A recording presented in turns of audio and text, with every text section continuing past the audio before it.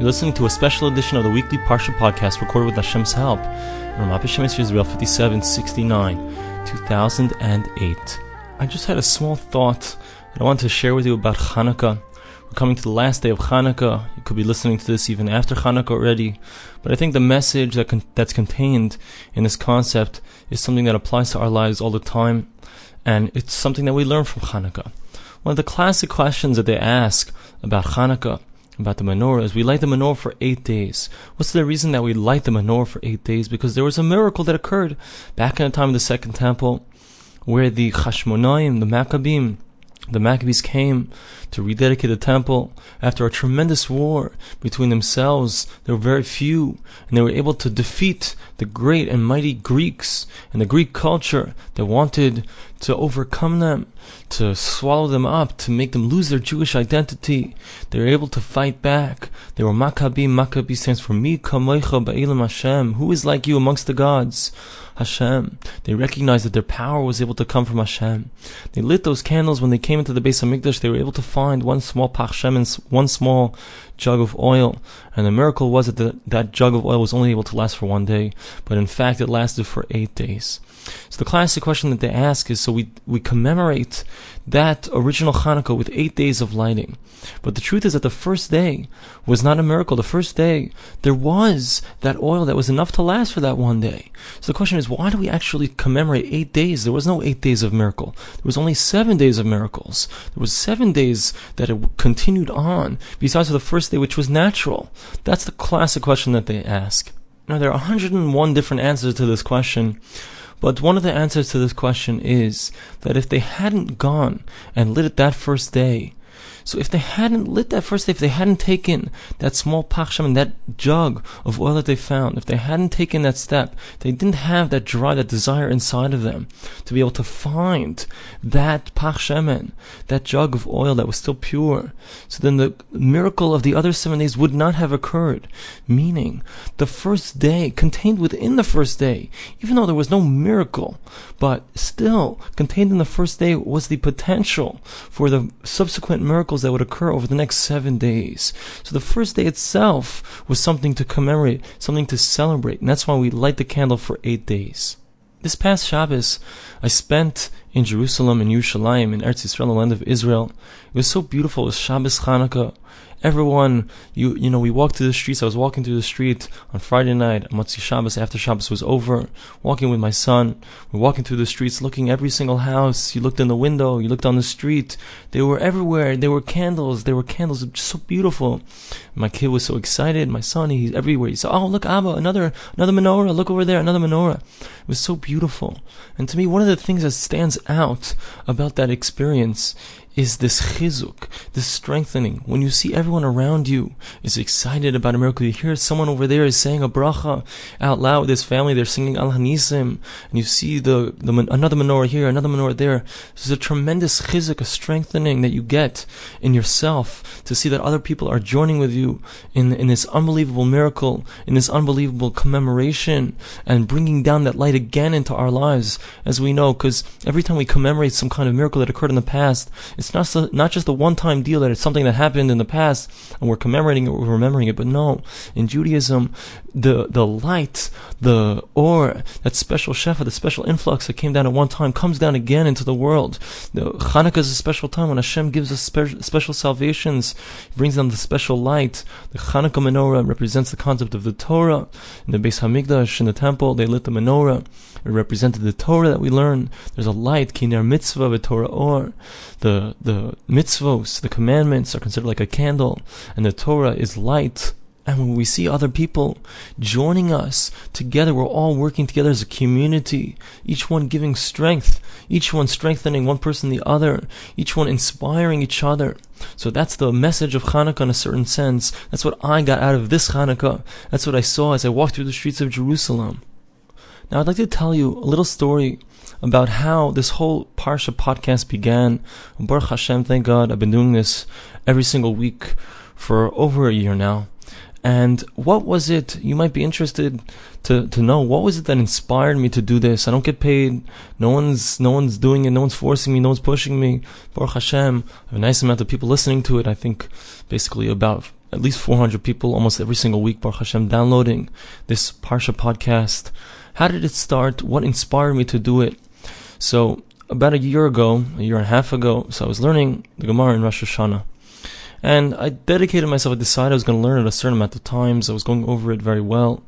And there's a Gemara in Rosh Hashanah, it says, on Daf Chaf Gimel, it says, Amar Rabbi Yechanan says, anybody who learns Torah and doesn't teach it, he's similar to a myrtle tree in the desert.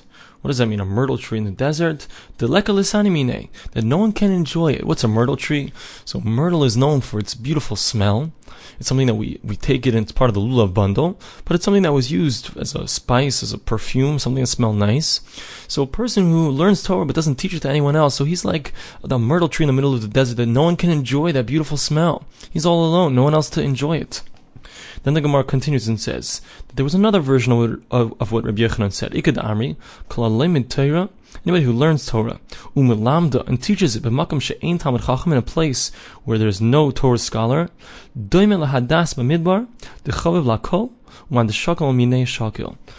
so a person who learns Torah and teaches it in a place where there's no one else teaching it, so he's like that myrtle tree in the middle of the midbar, in the middle of the wilderness, that if anyone's going to come along, that's the only one that's going to be there, and that's the one that's going to give benefit to whoever's walking along. It's like that oasis in the midbar, in the middle of the wilderness, that's the only place that people are going to stop. So anyway, I read this Gemara over and over again.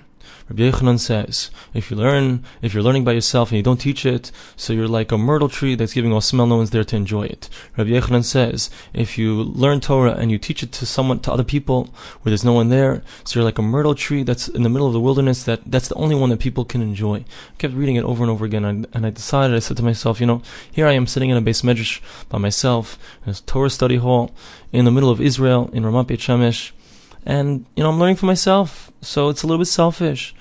It's time to do something.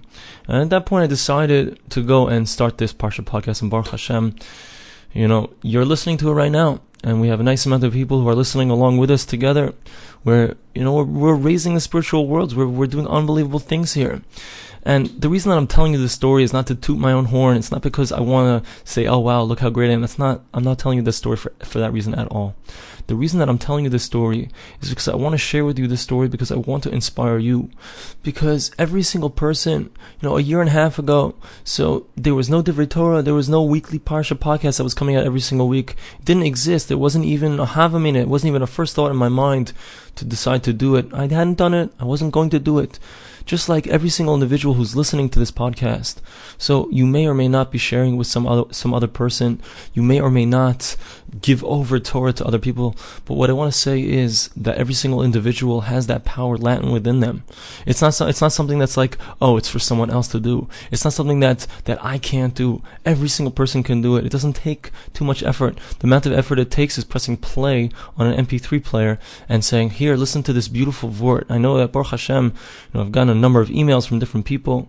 One person emailed me saying that she not only does she listen to it, but she excitedly plays it for some other people. It's a beautiful thing. It doesn't take a tremendous amount of effort. It may take a little bit of guts to say, hey, listen to this to your friends, but you can play them in MP3. You can say, oh, listen, go. You can send them to. It doesn't have to be me. It doesn't matter to me.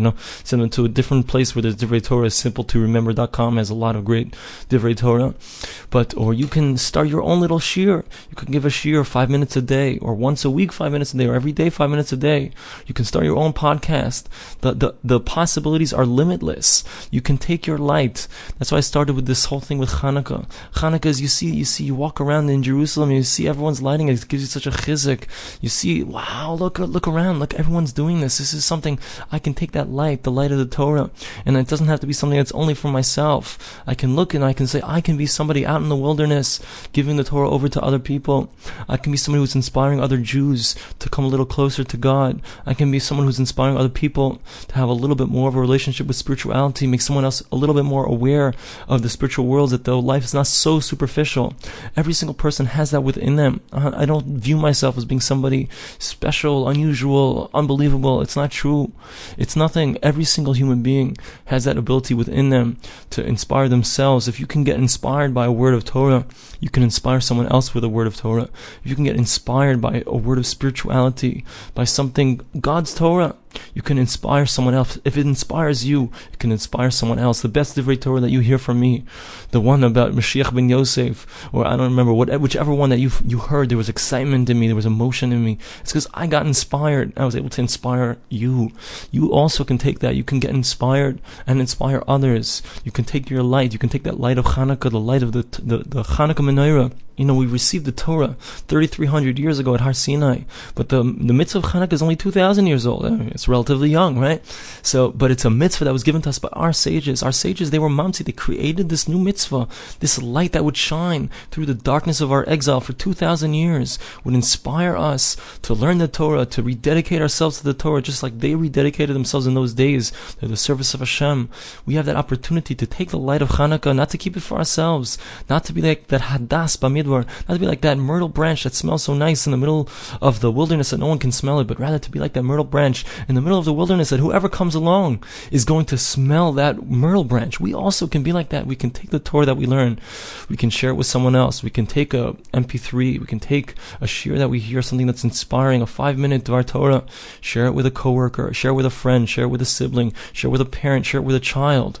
We can take the inspiration that we've gotten from somebody, let's say it's an Ari Goldwag, who's inspired you, and we can write the person an email and say thank you so much, because if someone sends me an email, I want you to know, I mentioned this about a year ago in a podcast, when you send me an email that says thank you, it gives me tremendous chizuk. It strengthens me. It's like seeing those Chanukah menorahs out in Jerusalem, and it gives me tremendous strength when I get an email saying thank you. Just a little note, if you sent me a note before, I always appreciate another one. You know, Baruch Hashem, there have been a number of people who have sent me emails. I appreciate every single one, and it truly inspires me to continue to do what I'm doing. I don't get paid for this, like I mentioned, and I do this really because I want to share Torah with other people, and I'm inspired, and I want to inspire others. I'd also like to mention that we have a number of different Divrei Torah that Baruch Hashem has helped me. You know, we have the daily Dvar, which we started about a year ago also, that has been more or less daily, depending on the tkufa, depending on the period of time when I'm holding it. This past week was Hanukkah, it was a little bit more difficult, so I wasn't able to get any out, but I have the daily Dvar, we have the daily Kabbalah lesson. I just started a song and a thought, where I sing a song and I give an inspirational idea about the song and about the words. And you can do a little search on iTunes, type in Ari Goldwag, you'll pop out a number of different podcasts that I'm doing. I try to do as often as I can. And, you know, give yourself a good listen. You can take a 5-minute daily Kabbalah lesson, a 5-minute daily Dvar. Listen to that every day. Listen to old lessons. Inspire yourselves. Inspire others. You know, you hear something great, something that inspires you. Gishmak. It's something that's so inspiring. Go inspire someone else. Give it over to someone else.